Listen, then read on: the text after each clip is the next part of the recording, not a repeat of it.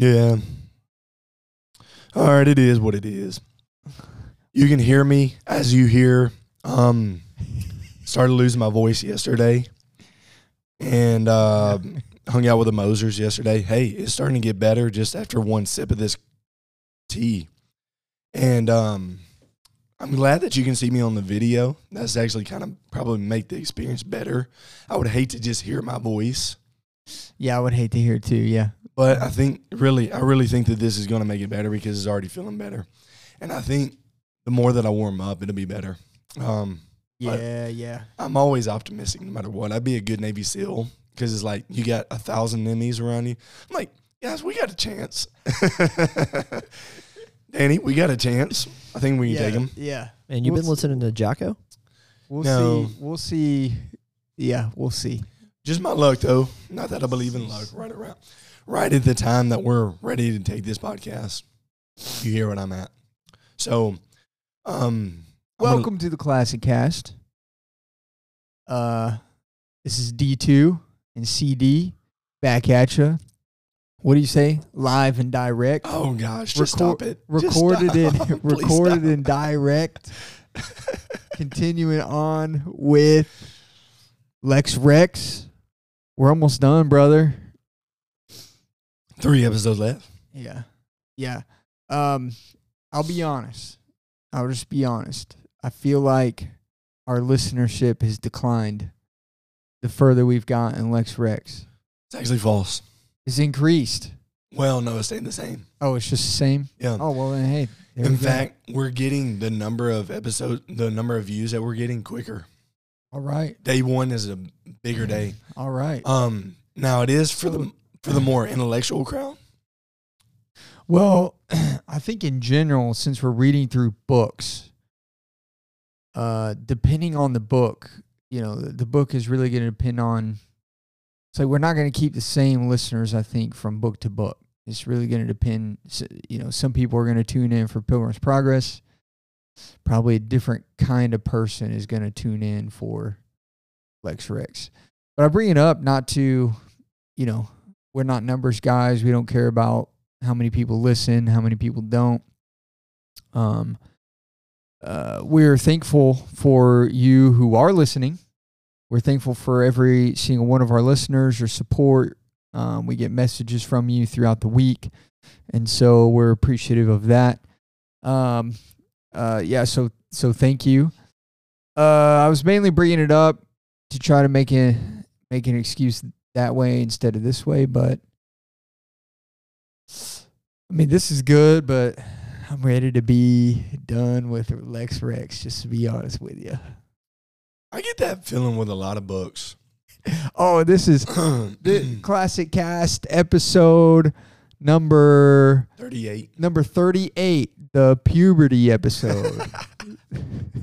It's going to get better as the episode goes by. All of my infirmities hit me early in the morning. So. Yeah. It's always worse in the morning and at night when you're losing your voice. It's a real bad thing for you that seemingly our only options for doing this podcast are early in the morning or late at night. Either one. Either one. Nothing you in would have between. been. Either one, you would have been messed up. Hey, I went back and listened to the episode that just came out. It is wild. The first one we recorded at night. Yeah, on the way here. I mean, it's early, but on the way here, I was already like, yeah, this is much better. Yeah. This is much better. It made for good. Like I was laughing pretty hard, but yeah. It makes it better that we can drink coffee, we can drink our caffeine, whatever it is. We're ready for the day. So, whereas at nighttime you're winding down. Yeah. Hey, random topic. I know you don't have much voice, and I know that we have way too much to cover for what we're wanting to cover today. But do y'all drink greens? Do either one of you drink greens? All right, I'm good then. Never mind. Why? I'm just wondering. I'm thinking about getting into greens. Ariel was asking about. Ariel's wanting to try some. And so I was just gonna ask what greens y'all used, but What is that? it's like a lot of people drink it in the morning. It's like different ones have different ingredients in it, but basically it's supposed to be like your daily serving of fruits and vegetables in a morning drink rather than having to eat that throughout the day. Oh, I got you. Not saying that you should not eat vegetables because you're drinking this, but Right. That's what it is. Well, never mind then. Wow. I mean, you're just trying to hear good brands or something? No. You were talking about morning beverages. Anyway, something I didn't know if that was one of your morning beverages. So let me start with Lex Rex. Let's just jump right into it. Let's go. Page 407 says this. We're covering questions 31 through 36. 35. 35. 31 Yeah. through 35, yeah. Yeah. And if we can make it through this, maybe a longer episode, we can have a second episode. Right. That will cover like 32 through 35 if we need to.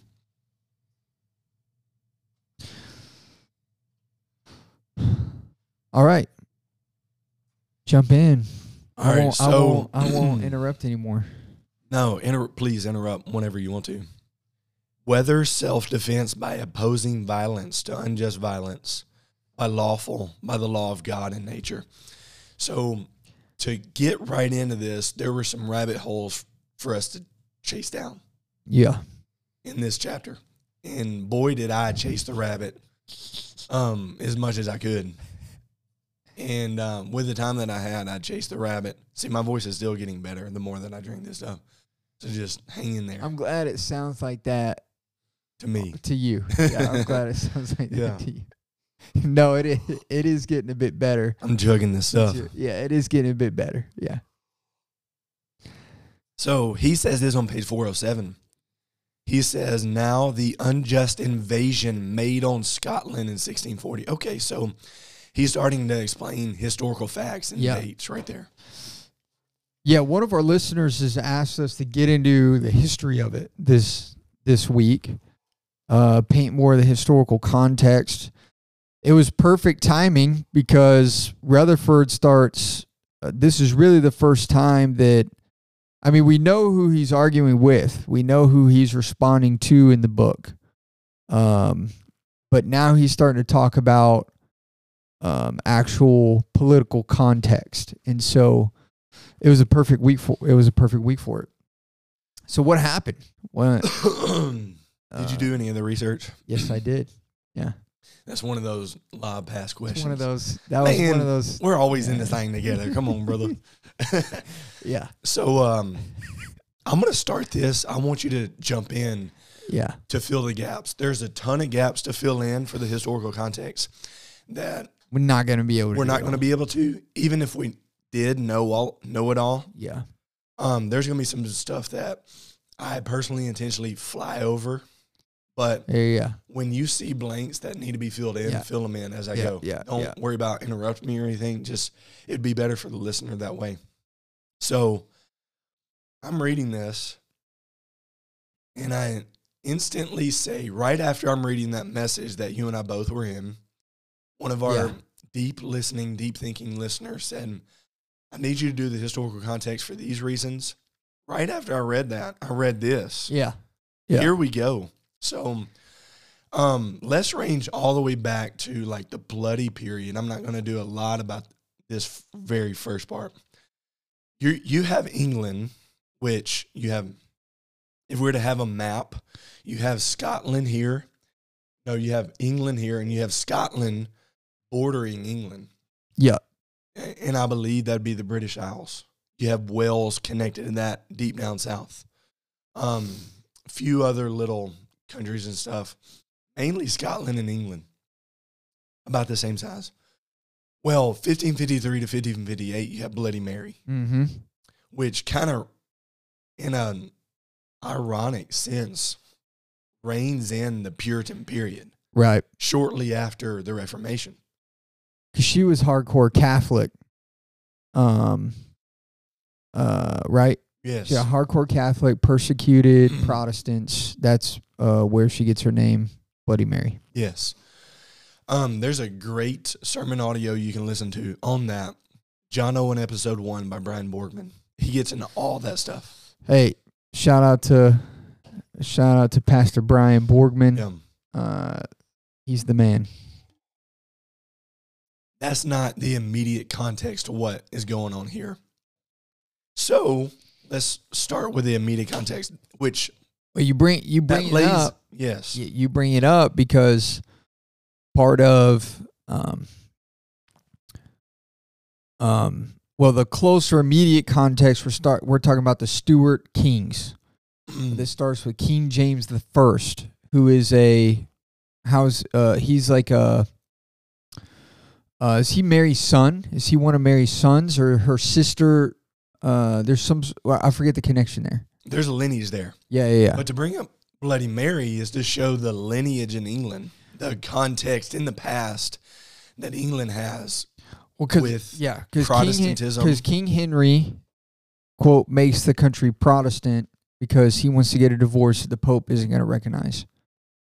In his lineage is now Queen Mary, who wants to bring the country back to be a Catholic nation instead of Protestant. So now all of a sudden you have a Catholic queen of a mainly Protestant nation. It's a recipe for disaster.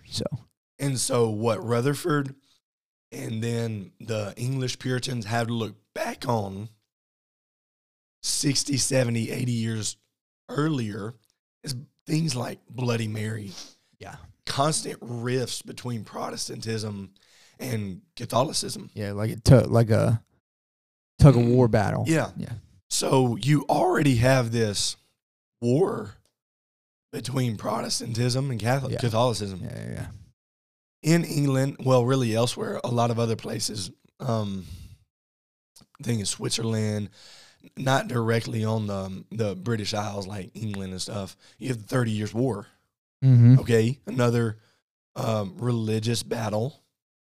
Well, what you have going on here, Rutherford's immediate context for sure, are the Stuart kings. So you have James the First. He's referred to as James VI in Scotland. Mm-hmm. That's another rabbit trail that I didn't want to chase down for this podcast. Charles the First is the son of James the First. Right. He comes in and he starts his reign in 1625. And he's king. Correct me if I'm wrong, but Charles the First is king when this book is written. Yes. Okay. So it wasn't important to list this in earlier episodes. Right. But when we're reading about... We could have. We could have. Yeah. But it wasn't exactly relevant. Okay, we're getting to it. We don't really like to necessarily take a full episode to give primers and stuff. We could have, and then would have made things better. We like to make sense of the book. Right. With this book, with Pilgrim's Progress, I had read it before. With this book, we're literally reading it and then doing episodes on it. Yeah. So, we're learning as we go. Kind of like what the reader would do. Exactly. When they're buying this book and reading it. So, 1625, Charles I comes in. And he says, you know what? My daddy wanted everything to be, pretty Anglican. Not that they used the term at the time. They didn't. He said, my daddy wants everything to be Church of Englandish. Protestant. Yeah. So he looks and he says, there's that country up there that's awfully Church of England, not Protestant. Opposite of Protestant. So he sees Scotland. He says, well, they're not doing what I want them to do. And they're not doing what my dad wanted them to do. So I'm just going to start making them do what I want them to do. Yeah. Let's start making Scotland look more Church of Englandish. Right.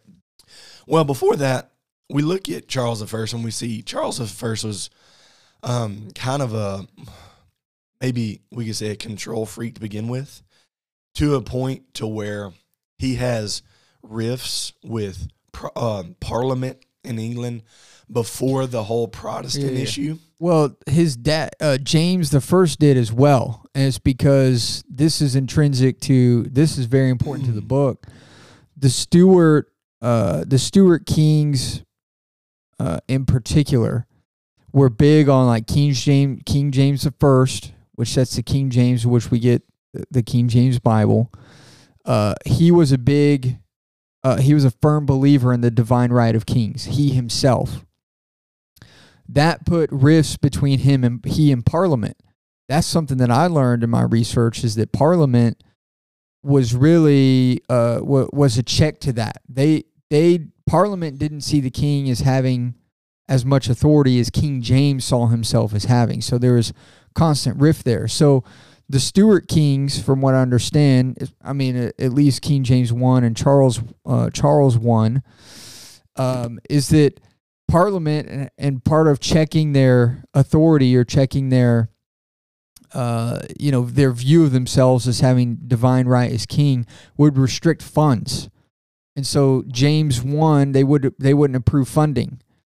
And so, I learned more, I wouldn't say a lot, but more about the kind of parliamentary system there and how that operated. So they would restrict funds where, okay, the king may want to do this, but we're just not going to free up money for him to be able to do this. So they would kind of tie their hands. And so, for instance, I think James I was trying to build a house for I forget which wife, but Parliament restricted some funding for the house because he was trying to make it basically, all out, no budget type house. Well, they restricted funds, so then James I basically invented some sort of tax, and to help fund that endeavor and others. Charles I, same thing, because of his belief in the divine right of kings. There was restricted funding there. Another key detail here at this point is James wanted Charles to marry the Princess of Spain to try to build an ally there. But England at the time didn't like Spaniards, and they didn't like Catholics. And she was a Catholic Spaniard. And so Charles makes a trip. This is a rabbit hole, but Charles makes a trip, gets rejected by not only the princess, but also basically just Spain in general, their government in general. It's like, yeah, we don't. There's no way there's no way she's marrying this guy. So that sticks with him. So when he becomes king, basically he starts a war with Spain. And that's kind of who we're dealing with here. What time period was that? I don't know. The reason I ask is because he ends up marrying a Roman Catholic. Yeah. So, that's soon after he gets rejected. Because he... What a way to come back. Yeah. I declare war. Yeah, but he marries a Catholic, which isn't... Okay, there's history of that in England, so that can be tolerated. But she was from France. She was the daughter of the King of France, and that was much more acceptable than marrying a Spaniard in the public eye and in the opinion of many in Parliament. But once he marries her, there seems to be, people were upset, like she didn't take part. There wasn't a coronation for her as queen. She didn't take part in that because it wasn't going to be overseen by... Yeah, good. Okay. It wasn't going to be overseen by a Catholic Catholic priest or whatever. It was going to be an Anglican bishop overseeing the coronation. She was like, no, I'm not taking part in that. So she was very proud and outwardly Catholic, which just wasn't a good PR move at the time. And on top of that, Charles is saying, look, I'm not trying to be Roman Catholic, but everybody's looking at his wife and like, Yeah, brother, yeah. how are you not trying to be Roman Catholic? Yeah. You're married to, And her name is Henrietta Maria. Google her. yeah, Roman Catholic yeah. in lineage, Roman Catholic country, all that. So from the beginning, there's trust issues with his religious standing. especially when she starts cramming down certain things for the church, especially in Scotland. Yeah. It's like, wait a second, something doesn't smell right about here. So 1625, he takes office. He inherits those issues you just talked about. He makes those issues worse because he has a spending issue. He likes art. He likes to buy a bunch of stuff, and he's running out of money, and he's looking for ways to earn money that Parliament does not like. Yeah, nothing changes, man. These guys were not fiscally smart. No. It's like you look at our government today, I'm just like, well, what makes them think they can spend all this money? And then I'm reading this, and I'm just like, no, nothing different. And it made me think, it was like, oh, King of Egypt, let's build 3 temples. Let's build 3 temples. I'm sure we can afford it. He runs in the office, I guess. Yeah. So he makes things worse, which that's going to lead to the English Civil War, Yeah. really after what we're talking about here. Yeah. But 1625 to 1629, he dissolves Parliament 4 times. Mm. So it's like, I don't need you anyways. I need you for a little bit. I'm divine. Divine right of the king. I don't really need. Yeah. So he views Parliament, in this case with Lex Rex, he views the lesser magistrates as not having the same essence as him. They're not as important important as me. Yeah, no intrinsic authority. They're just extensions of my own authority. Yes. So 1629 comes around, and he dissolves them for good for 11 years. So we're talking. That's wild. We couldn't imagine being out without a Congress, or without a Supreme Court for 11 years. Yeah. When we talk about, there's no mechanism in our government for that to even happen at all. I mean, they did a TV show about everybody getting blown up. That's about it. I mean, I forget what the show's called, but everybody gets Designated Survivor. That's it. It had Kiefer Sutherland in it. Okay. I'm thinking of a different movie. Yeah, everybody get the president, Congress. Well, what is it, like a State of the Union or something? Yeah, they all get in this. Basically, there's a terrorist attack on the Capitol during the State of the Union. So basically, everyone there, basically the government disappears, or not the government, but those serving in government, federal government disappears, basically overnight. Crazy story. So crazy show. The dissolving of Parliament in 1629 has some historians saying this, that the crisis in England between 1629 and 1660, so 31 years, quote, originated in Charles' belief that by the royal prerogative he could govern without the advice and the consent of Parliament. Yeah. That's quoted by historians. So because he believes that he's divine, he also believes Parliament is not. Rutherford's already debunked that the lesser magistrates are the same in essence, and really, it makes so much sense why Rutherford's arguments make so much more sense now. Yes. So all of his extensive arguments for the lesser judges and the power they have, the same essence they have, is going against Charles I, which secular historians, pin the crisis in England on Charles I's belief of divine right. Spoiler alert, he ends up getting beheaded. So and I'm going to bring up a quote for that too. Okay. So spoiler alert, it doesn't go well for him. He's definitely seen as a tyrant, by the end of things. Yeah. So what happens in that 11 year dead period where he's reigning by himself? Well, 1636 and 1637 come around, and he starts to look up at Scotland. Scotland is like, we would look at as building the South and really building this theological dynasty. Yeah. Yeah. I'm slow to say this, but just hear me out hyperbolically.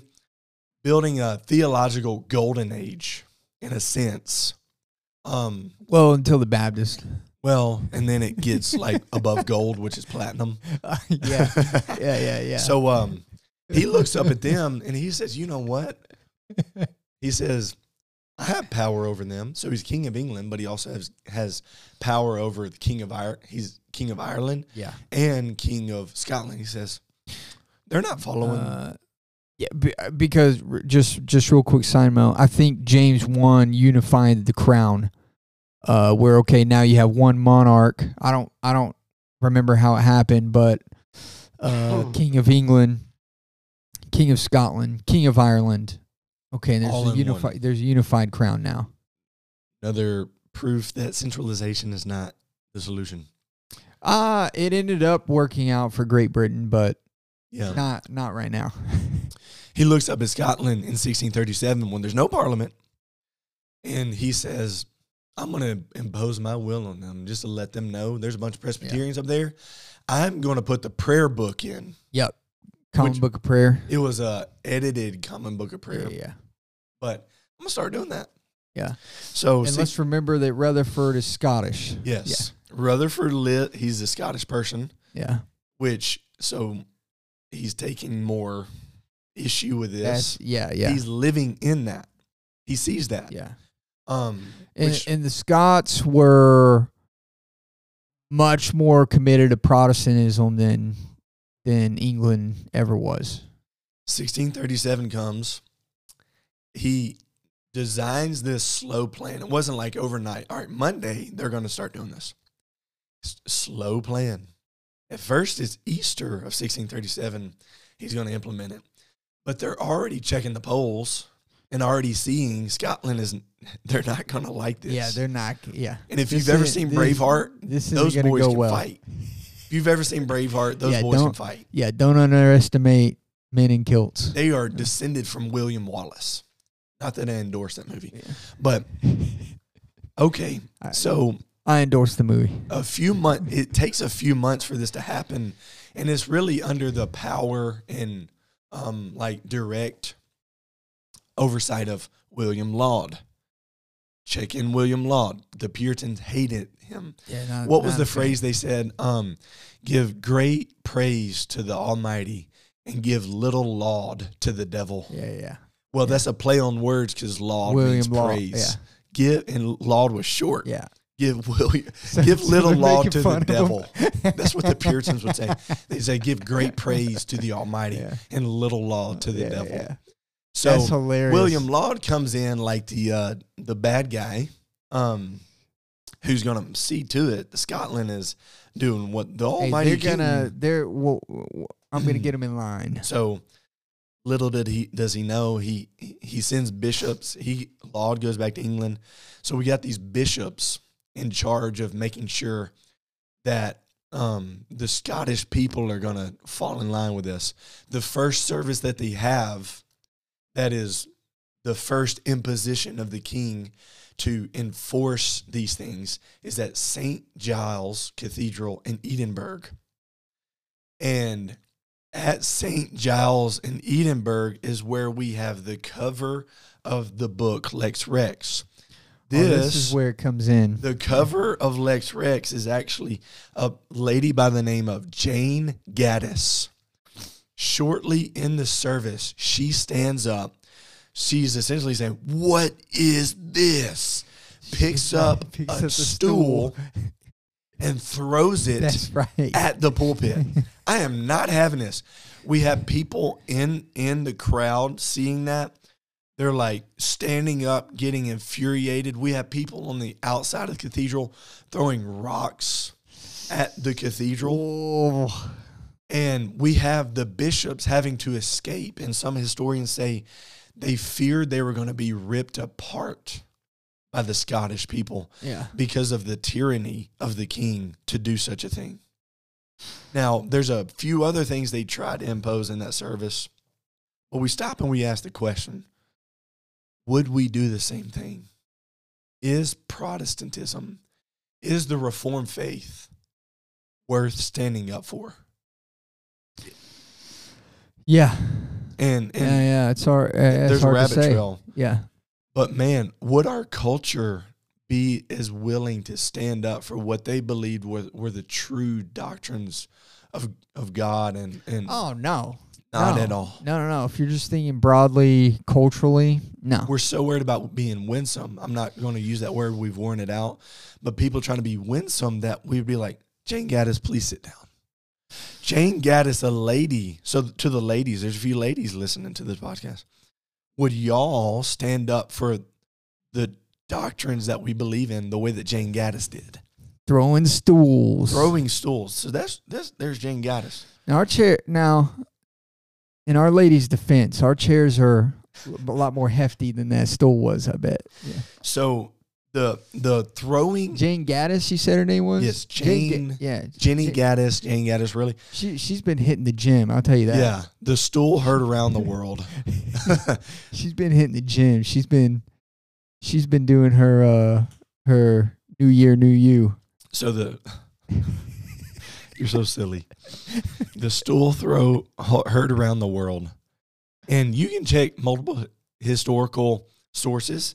They all have the stool throw. They might not have her name, but her name is recorded in this. Well, no, guess the stool throw happened. And the St. Giles Cathedral sparked the official resistance against the king. Yeah. We declare resistance against the king. And there's a few assemblies. The Glasgow Assembly, one historian says, the Glasgow Assembly around that time where these Protestants come together showed that this was more than just a protest.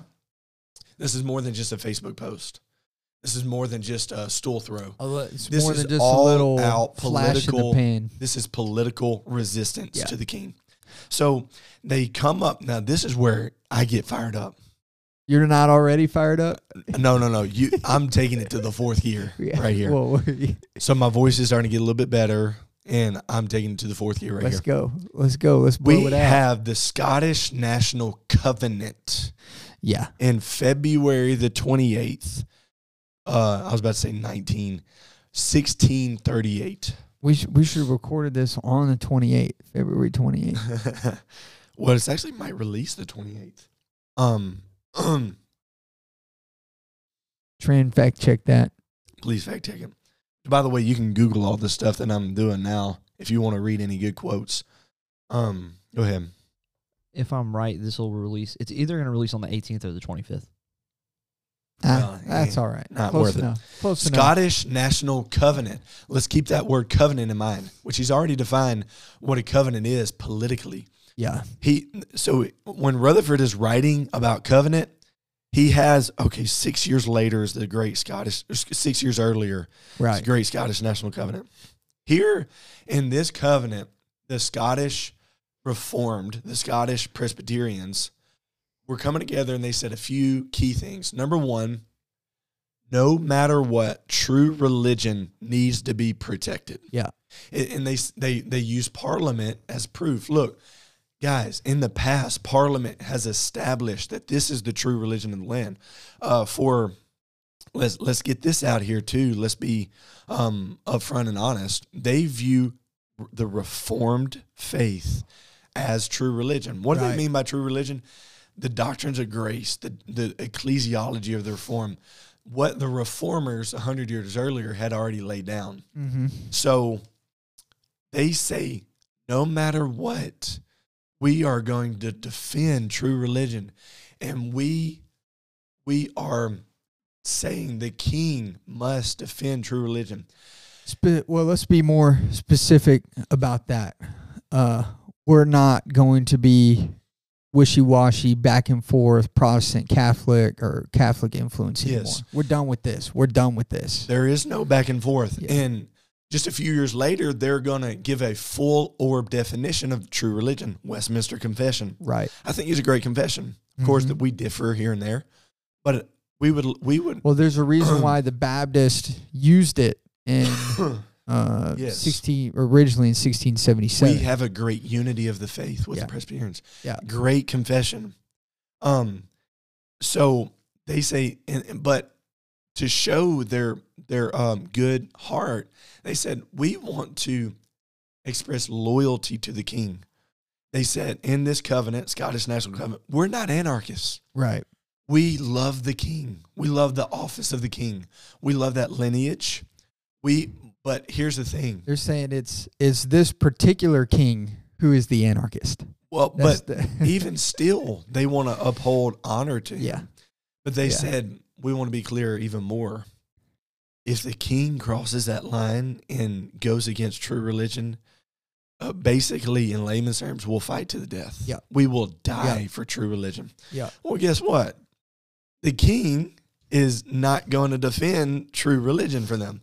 In fact, he's going to impose what they and what Rutherford calls popish activity. Which is a slight to them, because in Charles I's defense, I'm not trying to impose any Roman Catholicism and stuff, but I think that Henrietta's pretty cute. Yeah.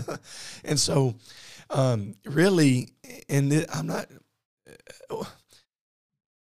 reformers, or not reformers, Scottish Presbyterians are saying that this Anglicanism, this Church of England stuff, we consider that Roman Catholic stuff, which, let me just read here. Let me go back That's exactly right. We consider this Romish or Popish. As we've read in Lex Rex, this is a whole time. This is what original source. This is not secondary source. Original source of how the Scottish Presbyterians felt about the king. Now, the unjust invasion made on Scotland in 1640-407 for refusing the service book, or rather idolatry of the mass by it intended, was unavoidable. And then he says later on page 417,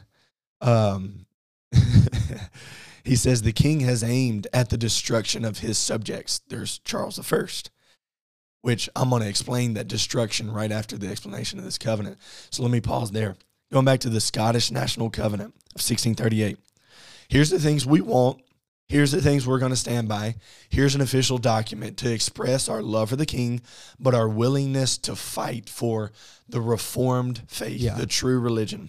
And one person says this: the signature of this Scottish National Covenant was not rebellion. They didn't consider rebellion against the king, but an appeal to the law of the land against tyranny of the king. So this is not their rebellion against the king, but an appeal to say, we'll just defend ourselves against any tyranny of the king. Right. And then we have the Glasgow Assembly, which, as I mentioned earlier, shows that this is going from just mere protest to all-out resistance if need be. Right. Guess... In that, let me just interject this real quick. In the specific purposes of question 31, on the basis of in this question, on the specific basis of self-defense, that even organized resistance can be on that basis as well. That it's not just a personal thing like you and I would defend each other in a parking lot or against. Well, you can personally defend yourself against tyranny, but you can't organize yourselves against tyranny. He's just like, no, it's on the same basis. We can organize ourselves to resist against tyranny. Picking up on your quote that you just read, just to sharpen the context, sharpen the argument here that he's making in this particular chapter or question, that resistance was unavoidable in Scotland because it was impossible for the Protestants, their old and sick, their women and suckling children, to flee overseas or have shipping between the kings bring an army on them at Dunsey Law. And the prelates charging and the ministers to receive the mass book. So he was like, look, we didn't have any other options. It wasn't just we got upset about something and now we're just rioting and chaos and anarchists and things like that. It was just like, because the natural way you would defend yourself, like let's say somebody tries to mug you at Walmart, you have opportunity to run away, you run away. But if you don't have that opportunity, if that's not a viable way for you to protect yourself, you can't run for some reason or another, there's nowhere to flee to, okay, you can and should use violence to protect yourself. And he's saying, look, they invaded. We're backed into a corner here. That's why it was impossible for anything else to happen. You were going to have resistance in Scotland. Yeah. Yes. So Scottish National Covenant. Yeah. Guess where we get the people called Scottish Covenanters from? Right there.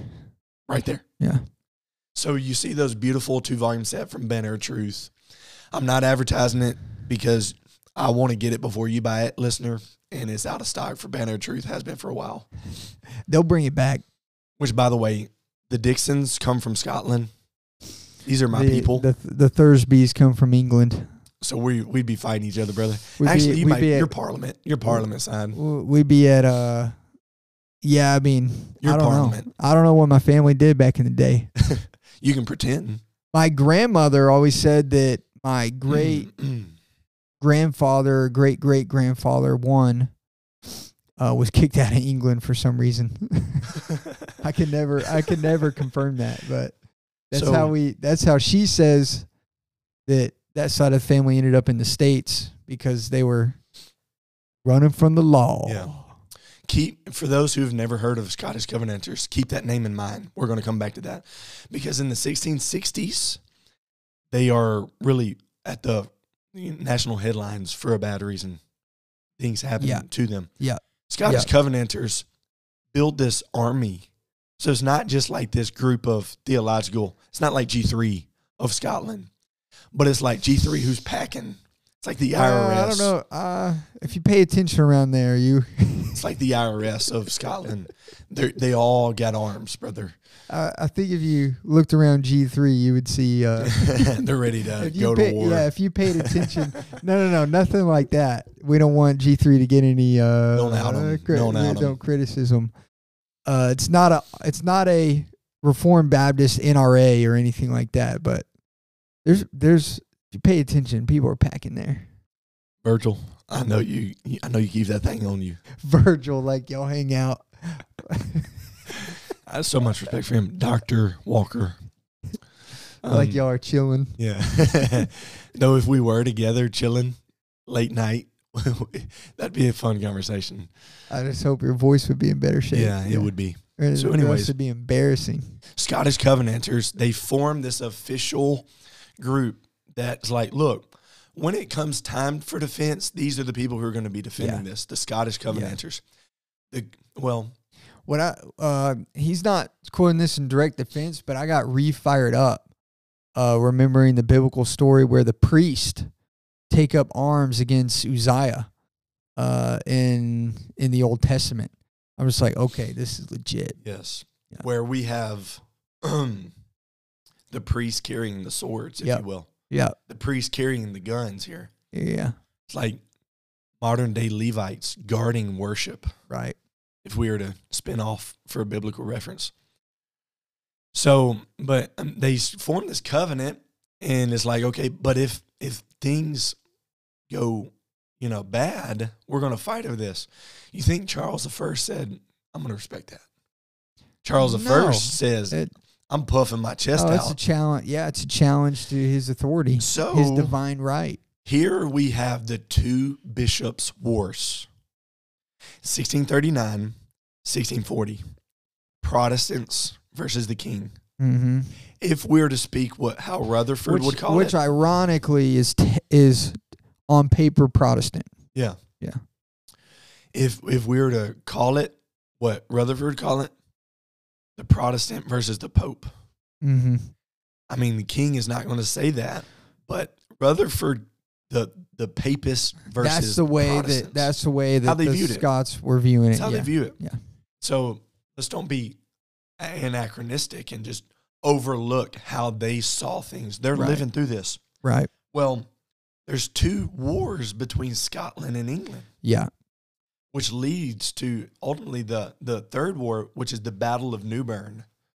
And just to give you a sight of the power of the Scottish Covenanters, Charles I is running out of money, which, by the way, here's another example of how bad and how immoral. Because he can't fund.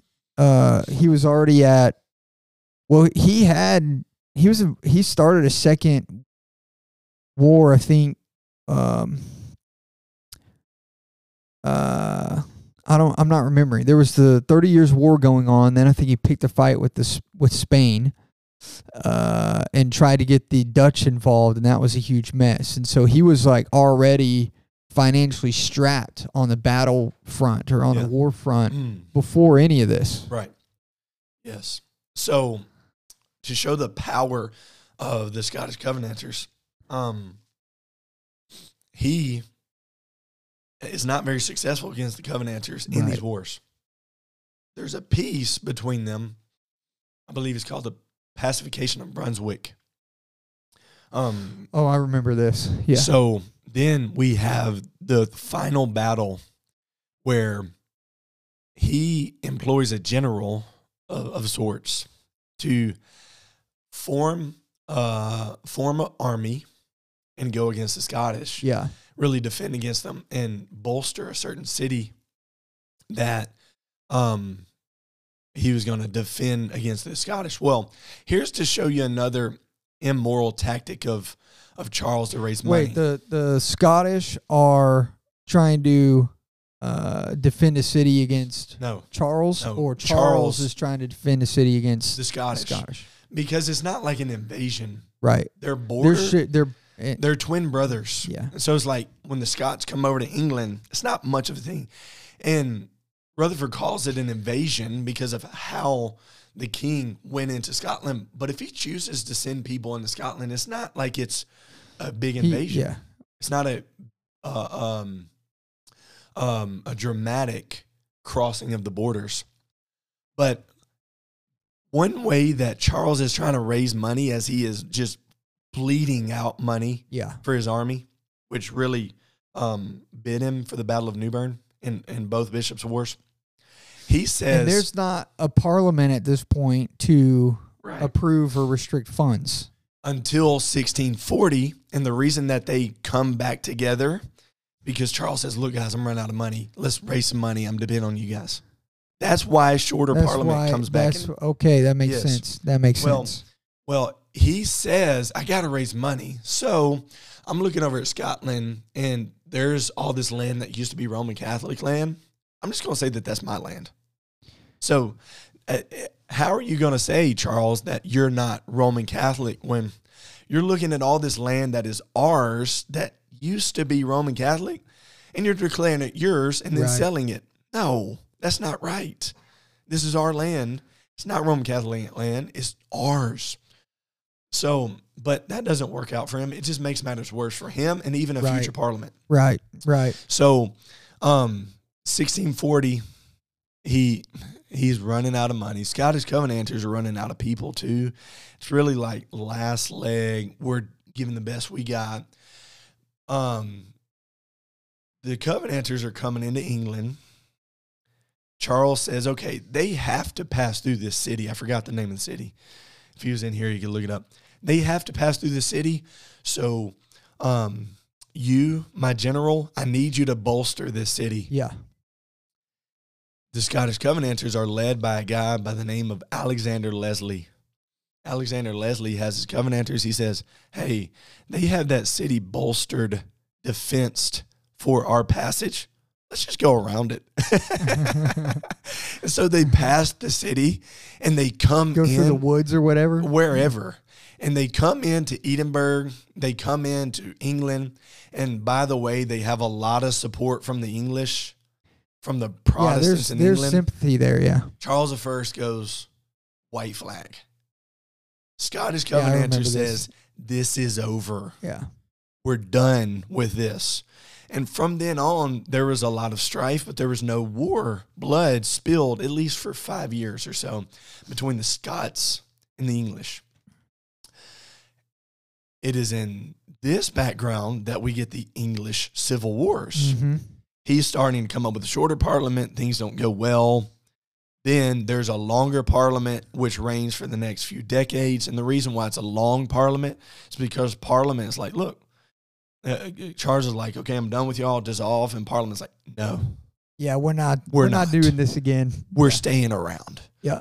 And so there we have the Civil Wars. I won't get into all those things, but one date that I'll point out is Lex Rex is written in 1644. Yeah. Let me read to you how Rutherford, page 417, how Rutherford perceived the Bishops' Wars, the Battle of New Bern, what he says, or how he strikes at the king. He says this on page 417.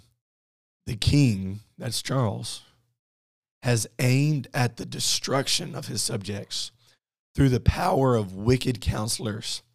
And we are to consider not the intention of the workers, but the nature and intention of the work. Papists are in arms.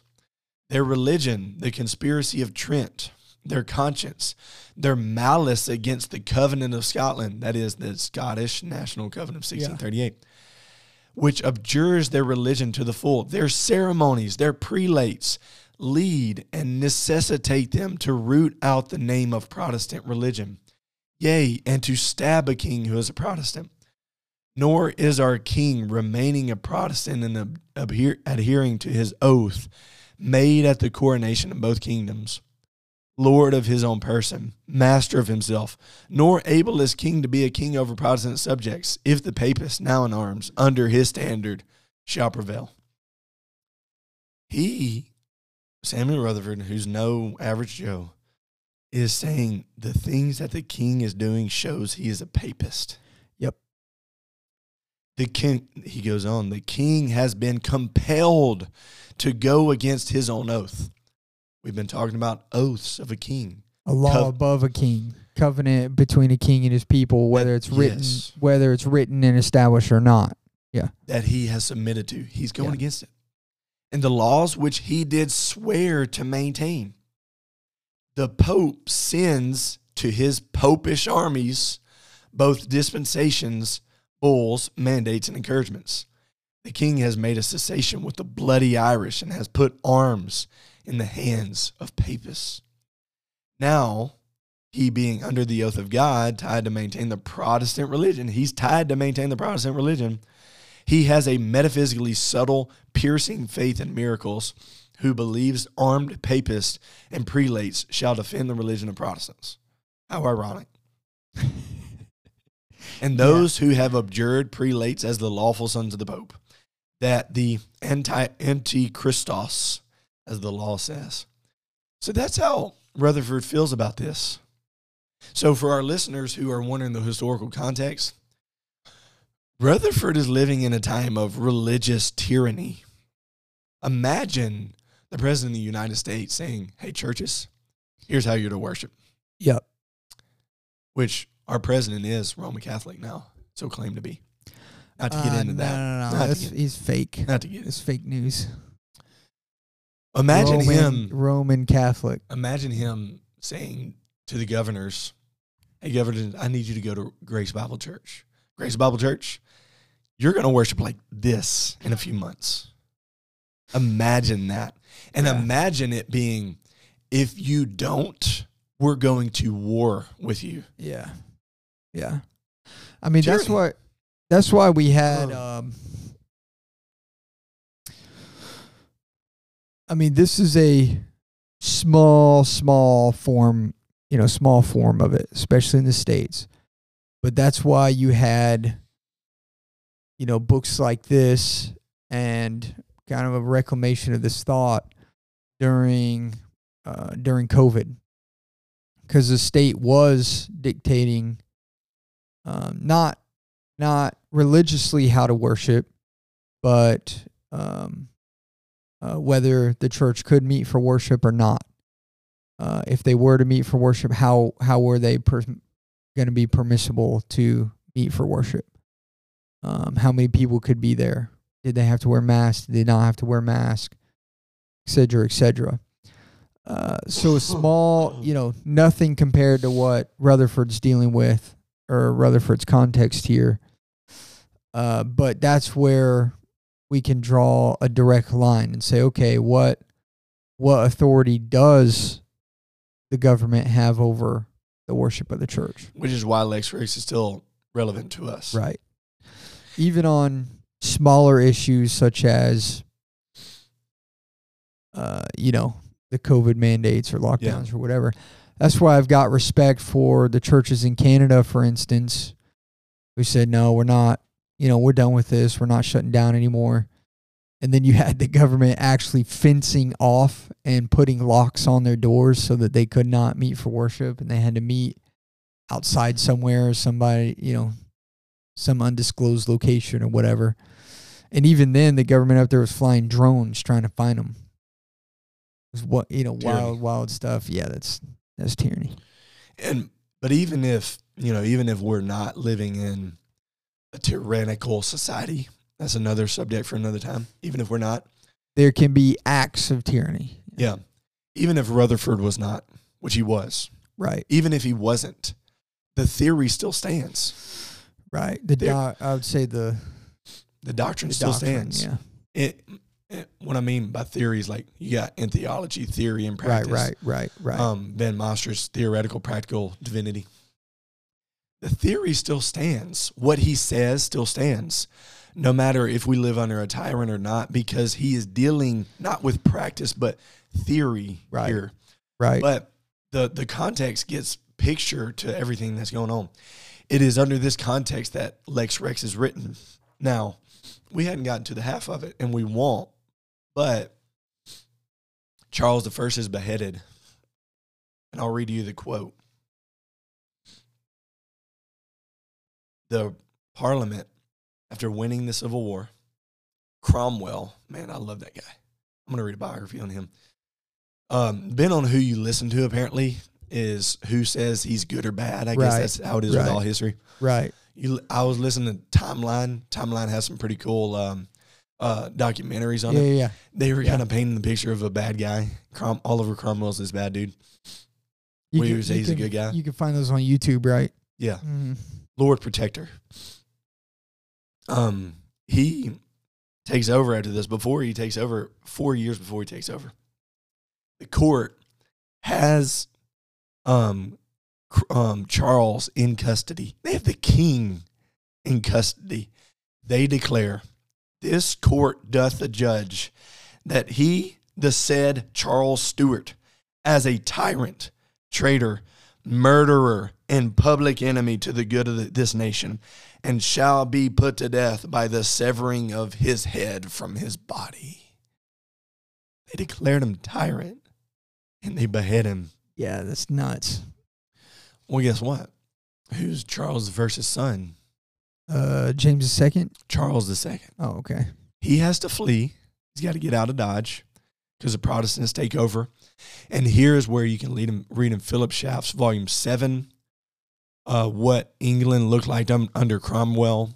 I mentioned this a few episodes earlier. Yeah. The prelates are essentially kind of outlawed. So it's kind of ironic. The Protestants demand religious liberty, but when they take power, the prelates, the Anglicans, we'd say maybe, and for sure the Roman Catholics, don't have very much liberty. Which, right or wrong, whatever, that's what it was. It's recorded under Philip Schaff's history there. I didn't get any quotes there, but that's it. So England is heavily Protestant. Yeah, they still didn't have it figured out for a good while on separation of church and state. Yeah. But England is heavily Protestant, and part of it's understandable because they see dead bodies of Protestants. Right. Dead bodies who weren't going out of their way to be rebels. These men and women were murdered because they would not submit their conscience to this. Cromwell, who is Lord Protector, says no more. And even a longer history than that, going back to Bloody Mary. Yes. So tyranny, man. Blood spilled here. Yeah. Charles II, after Cromwell's death, says, you know what? The people are kind of tired of this Protestantism stuff, and I think it's a good time for me to come back. He comes back with Well, yeah, that's right. Charles II, he's basically in like exile. That's an important note. This whole time. Oh, they definitely don't want the son of the king around. So he's off, essentially keeping a safe distance. Yeah. So he comes back as king, and he pulls out his wallet and says, guess what, guys? I kept receipts. I kept 15-year-old receipts. I know who the bad guys are. And you got to remember this mission that Charles I was on was a papal mission. My papal was into this. My lineage says I'm imposing these things. It wasn't just a spur of the moment, though he did add his own personality. So when Charles II comes along, of course, look, my daddy wanted this. My grandfather wanted this. His grandfather wanted this. I'm not just going to drop it. And you killed my dad. Mm-hmm. And so guess who the bad guys are? Protestant. Scottish Covenanters. Right. That's why you can read the Scottish Covenanters and read of gruesome deaths. Persecution for 20 years. There were 3 attempted rebellions, one in the 60s, one in the 70s, one in the 80s. Okay, this is the part of Scottish Covenant history that I know. Yes, they all fail brutally. And Charles II lets them have it. Mm-hmm. Terrible. I could not imagine. We couldn't, as modern-day Protestants, imagine what they went through. Now, this is after Rutherford. Right. This is after that. After him. But we cannot say that the Scottish Covenanter martyrdom was totally disconnected from what Lex Rex is talking about. No. It was just them on the next link of the chain. Yeah. And so what we see in which this is jam-packed. This century was jam-packed with theological history. Yeah. What we see in the time period between 1625, 1689, when William of Orange comes to really liberate and really establish the good foundation of religious liberty, mm-hmm. we see a lot of blood being spilled, which a lot of turmoil, a lot of war of religion, identity, worldview, just unsettled. Yes.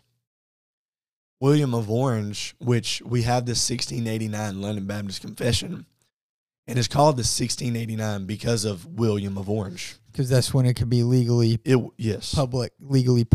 It's actually 1677. Mm-hmm. That's why you can see the conservative Baptists, like the according to the law, conservative Reformed Baptists, they call it 1677/1689 London Baptist Confession. Right. It was written in 1677. It was published legally 1689. Because it was an illegal document, essentially, up until then. Which, let's think about that. And I say this with respect. There would be some Christians who would have a hard time even writing the 1677 because of maybe we would say, Rutherford would say, let's stick with Lex Rex. Rutherford would say misunderstanding of Romans 13. Because there are Christians that would say, no, just submit. Romans 13:1, Romans 13:1, Romans 13:1, 1 Peter 2, 1 Peter 2, 1 Peter 2. Let's not even have these conventions of coming up with these standards of faith. Right. Let's wait till it's legal. Whereas our Baptist forefathers, who we say have it down with separation of church and state, in spite of it being illegal, came together and wrote this good confession of faith. When the Presbyterians wrote the Westminster, technically it was legal. Yeah, it was. Completely. In fact, technically they had the majority on their side. It was commissioned. Yeah. Yeah. And going back to episode 1, Rutherford did not vote on these things, but he preached at these things. He wrote Lex Rex right before the Civil War broke out. Yeah. Which, when Civil War broke out, he would have been on Parliament signed. Because So Westminster was 1640. Could you Google that? 1644-ish, I believe. I believe 1644. I want to say it was 1646. Could be. Could be. I know this, so our Presbyterian listeners don't get mad at me. It's just 5 a.m. Okay. 1647. During Civil I'm counting War. that as win. Could you Google where Westminster is? So, man, think about it. During Civil War. It was the Westminster Assembly in. Actually, I say it. There's a subdivision on the west side of Conway. It's called Westminster. I think it was there. That's it. Garden of Eden's in Missouri. I'm wrong. So the historical buffs are going to say it was not technically during Civil War because there's two parts of the Civil War. It concluded in 1646 and then resumed 1648. Yeah. Could you Google that too? The dates of the English Civil War. And again, man, theological Hall of Fame fighting in this war. Bunyan, pre-conversion, but still Bunyan. Yeah. I believe Thomas Watson, which we read their writings and we think they were softies. Far from it. Right. Far from it. Okay. English Civil War, August 22nd of 1642 to September 3rd of 1651. Yeah, but there were two parts to it. There because that's like there's a break. There's a break. There are breaks between it. There's a break, but that's the span though. Right. Oh, okay. Yeah, I see. I would like to know why they say it's to 1650 or 51 because Charles is beheaded in 49. Cromwell takes over in 53, but unofficially he's really the leader of the land before 1653. Okay, I got you. So it's the first English Civil War is 1642 to 1646. Yes. Then, I guess there's a that makes sense. There's a why break. Then it goes to 1651. So it gave me it added both of them. Yeah. That makes sense. Why? So that makes total sense. In why the Westminster Assembly happened in 1647. It's all because you had you had a break in the war where not even Protestants but Presbyterians, had Parliament. Presbyterians had the majority in Parliament. Yeah. Because that was the issue when it came down to what you're talking about, William of Orange. I think there was the Act of Toleration or the Act of, I think it's called the Act of Toleration or Religious Toleration or something. Because up until that point, it was a battle within Parliament. Okay, who has majority here? Is it the Presbyterians? Is it the Congregationalists? It's kind of like those were your religious views were tied to one party or the other. And, Baptists were such a small minority, there was never going to be any kind of like throwing weight around there. And so the Act of Toleration comes into place in 1689 and basically says, look, because whoever was head of Parliament, that was kind of the de facto denomination, if you will, that was the official denomination, and then they got away from that a little bit, or to some extent, with the Act of Toleration, which allowed Baptists to legally exist. So going back to Bunyan, it made it to where, okay, you didn't have to have a license to preach or to hold worship. That's the whole reason why Bunyan was put into jail, where now you can freely meet for worship. You don't have to have a license or approval from the state to preach, pastor, or hold an assembly for worship. There's so much. Yeah, that definitely paints... even such simple things as, okay, well, why does he keep calling them popish? Well, it's not saying that it's like Rome. He's actually saying, no, this is actual Roman Catholic influence upon our nation. And how easy it is for us to sit back 300 years later and parse the terms. Oh, no, it wasn't Romish.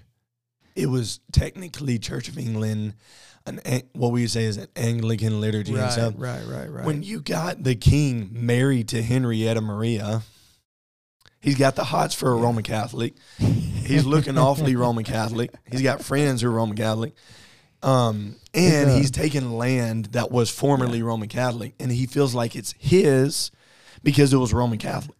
And the Pope, from what I understand, the Pope approved the marriage of Maria, what's her name? Henrietta Maria. Henrietta Maria.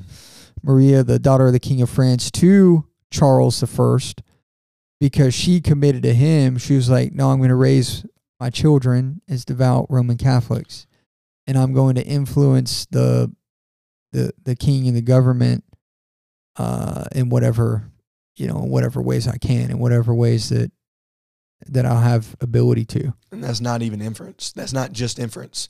It's historical fact. Yeah, she committed that. Otherwise the Pope wouldn't have granted, approved of the marriage, saying, why are you going to marry, you can't go marry this Protestant king. But she was like, no, I'm going to raise my kids Catholic. I'll influence the king and the nation to the extent that I can. And the Pope was like, okay, yeah, you can marry him. No wonder Rutherford called them Jesuits. You Jesuits. Well, and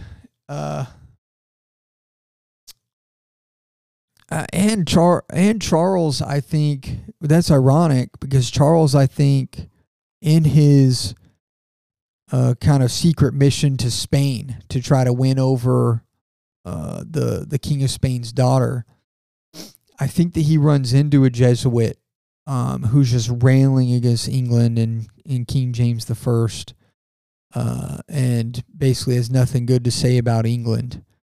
And, so it's just ironic that then Rutherford would be, basically charging him with the same title. That was one of the deal breakers with Spain. That's why I didn't like Spain so much. It's just ironic. It's just ironic that he would, history's just ironic that he would have this terrible experience with Spain and want to get back at him, want to get after him, but then end up adopting so many things that he wasn't, he was offended by. And it's really one of those things where the Protestants were calling his bluff. Calling your bluff. You claim you don't want this, but right. I see what you're doing. Right. Calling your bluff. Right. I've been convicted of this. It's not like a repentance conviction, more like a personal intellectual conviction of us, especially as Reformed Baptist. I'm Reformed Baptist is that Baptist. We need to know our history. Yeah. And there are so many Baptists, but there should be no Baptist that say, Presbyterian, I have nothing to do with them. Right. Puritan, I have nothing to do with them. Right. There should not be that. I can say, Rutherford was my forefather in the faith. Right. These are there are some spiritual Presbyterians ancestors. that don't want you to say that. And there's also some Baptists that don't want you to say that. Yeah. I mean, there's going to be the minority in everything. Yeah. Most Presbyterians are going to say exactly right. Surely they're not going to say Baptists or schismatics. They wouldn't. That's why we Presbyterians and Baptists can make jokes at each other. Yeah. They truly thought we were schismatics. They would tell us to repent. Of course, you're going to have some extremes, but Baptists should not look at these things as if that's them. Yeah. It's like when we're reading the Old Testament. We're commanded in the New Testament not to look at the Israelites and say, look at those interesting historical people. Paul says, use them as an example. Yep. That's right. They are our forefathers. In the faith, yeah. Yes. Yeah. Of course, in the faith, there's many of them that weren't in the faith. Right. But there's many of them that were. They are our forefathers in faith. Abraham, the father of many nations, is our father. Yep. Yep. You know, the Jews, as our Lord says in John 8, they can't claim that Abraham is their father. Right.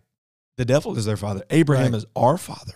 Right. Right. And so, guys, when you read this, remember. It's a secession of religious commitment is what it is, of a spiritual people in the biblical sense.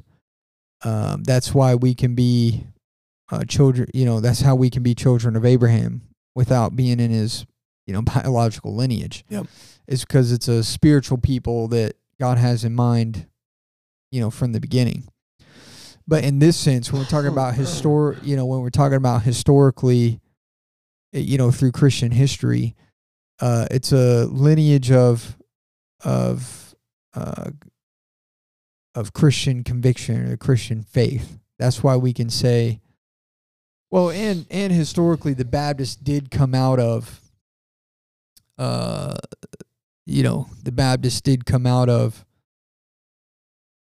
if I know correctly or remember correctly, or if I understand it correctly, we came out of basically Presbyterianism and Congregationalism.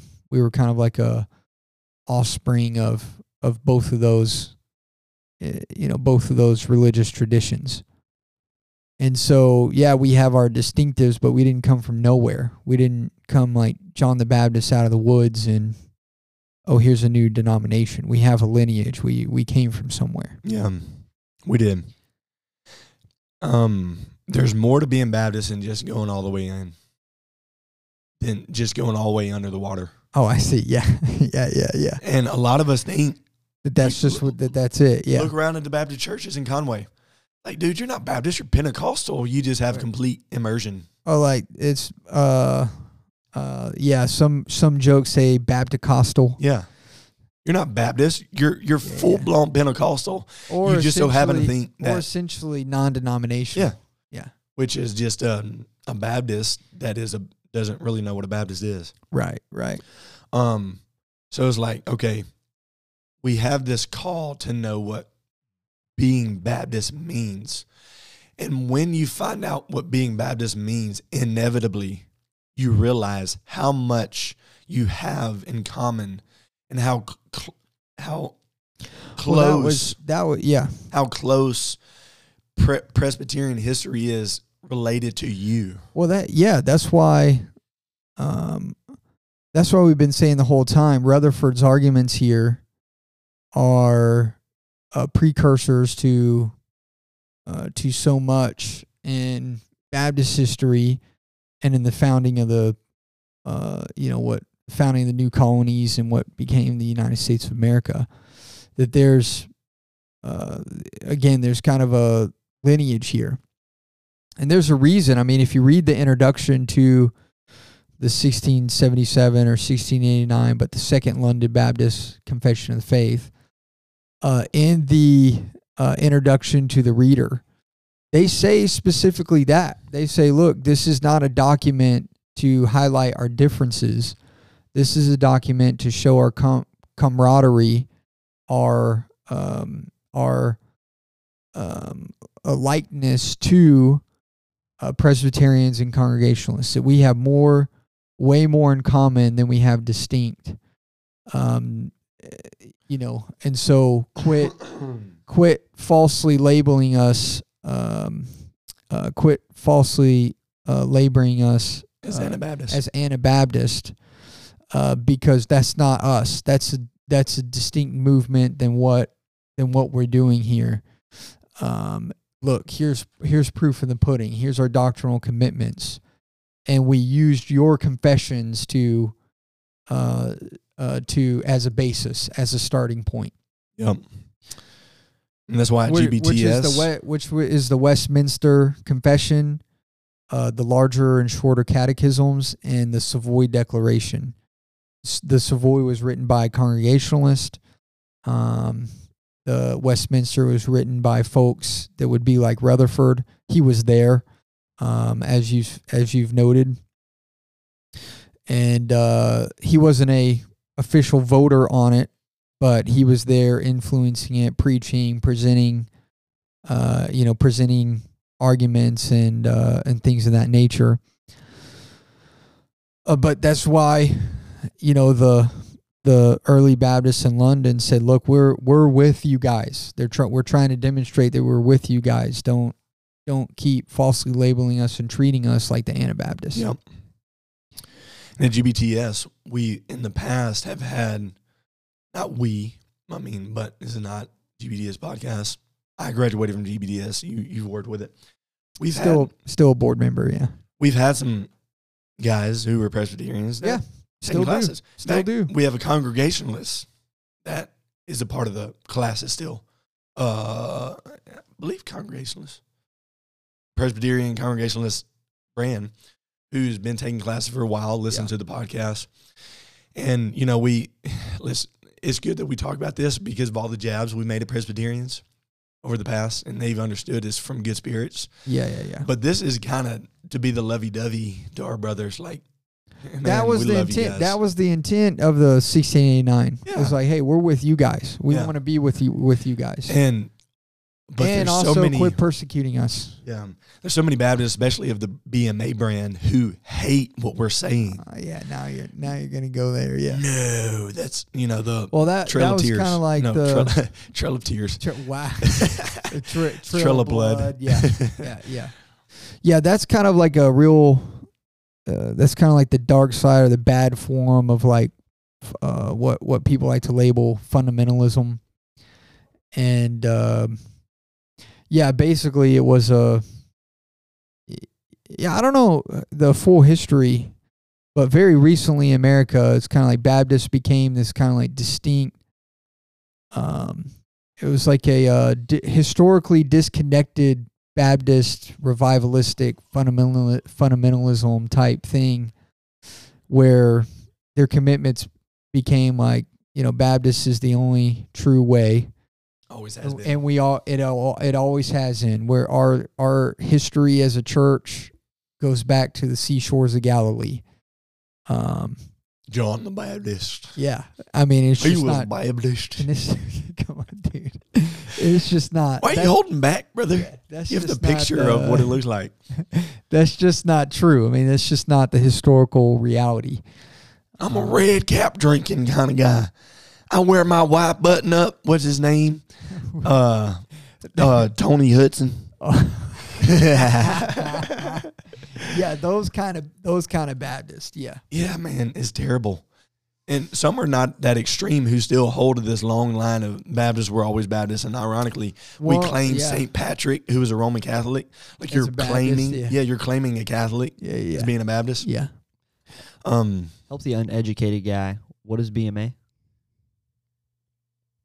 You brought it up. You brought it up. There's always that kid, like when you're teaching at in the second grade, you're the substitute teacher for second grade. It makes sense. You accidentally say an anatomical word. What is da da da da da? Kid, you're just going to ask your parent. It's like at youth group. We had a purity conference. I used to be a youth pastor, and we had a purity conference. Of course. Sex is brought up. What is sex? Like, please, just go ask your parents. That.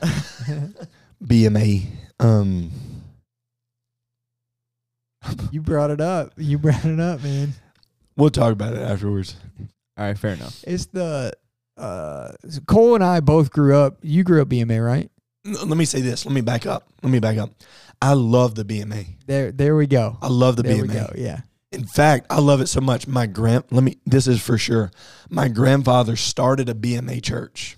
My grandmother grew up living in BMA. BMA. My uncle, Baptist Missionary Association. My uncle, who is a that's what I want to know. Is what is Baptist Missionary Association. That's what I Association. didn't think. My uncle is still, who is a Reformed Baptist, is still a pastor of a BMA church. Well, not for long. Not after this comes out. Well, no.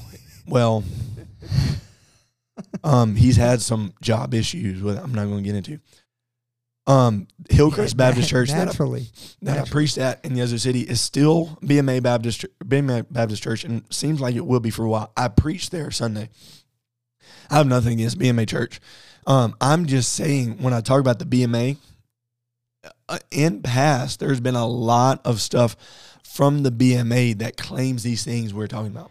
That Baptists have always been around. Yeah, most of them don't believe this anymore, but historically, the Trail of Blood, there's a lot of sorts of things. There's a lot of BMA churches in Conway right now that don't believe these things. So we're not where painting with a broad brush. That's where you get churches that are called like Landmark Missionary Baptist Church. Yeah. Well, Landmarkism is this Trail of Blood concept, Right. Trail of Blood idea. I'll cover myself even more. One of my best friends is married to a girl whose dad works for the BMA. Yeah. Solid guy. Yeah. So please don't hear me out in bashing the BMA. I'm just claiming where some of this stuff has come Very from. appreciative. Yes, love them. We both grew up BMA. BMA. See, and I knew, now that you explained it, I know what that is. I just didn't know term BMA. Like, I didn't know what that stuff was. Yeah. So, cool. let me be clear about those things. I can't repeat that enough. We will continue to preach in churches, may even serve someday in churches that are BMA. But good brothers there too, doing great work for sure, who would agree with 100% of the stuff we're talking about. So when I mentioned the BMA earlier, it wasn't me saying everybody in that. Right, for sure. But the founding that they've now come from a fair bit, was something I think worthy of. Some of the founding convictions are definitely worthy of some criticism. For sure. And the BMA guys would criticize that too. Oh, yeah. For sure. Yeah. We would have them on the podcast and they would give us a greater history of that. Yeah, just for the listeners, another Baptist movement companion to that is the ABA. No, I thought you were about to say the IFB. Well, the Independent Fundamental Baptists were those of a lot of the same conviction, but didn't want any sort of denominational structure. So they were Independent Fundamental Baptists. Then you have the American Baptist Association, which is in its founding, which was essentially the same as the BMA because they split off from one another. They weren't white collar or white button up enough. Well, they were essentially the same. It was a personality conflict that left the two. There's some leaders who didn't get along, but mainly the same convictions.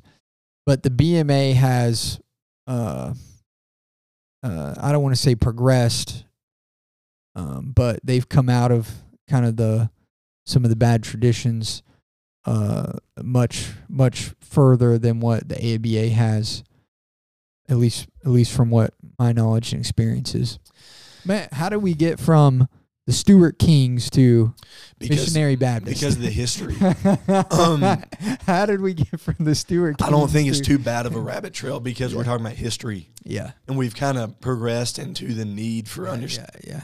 Properly. Well, we went from them to us is what happened. Properly interpreting this history as a Baptist. Yeah. And I mentioned the name Tony Hudson as an extremist earlier. He's not in the BMA. He's in the IFB. Right. Yeah.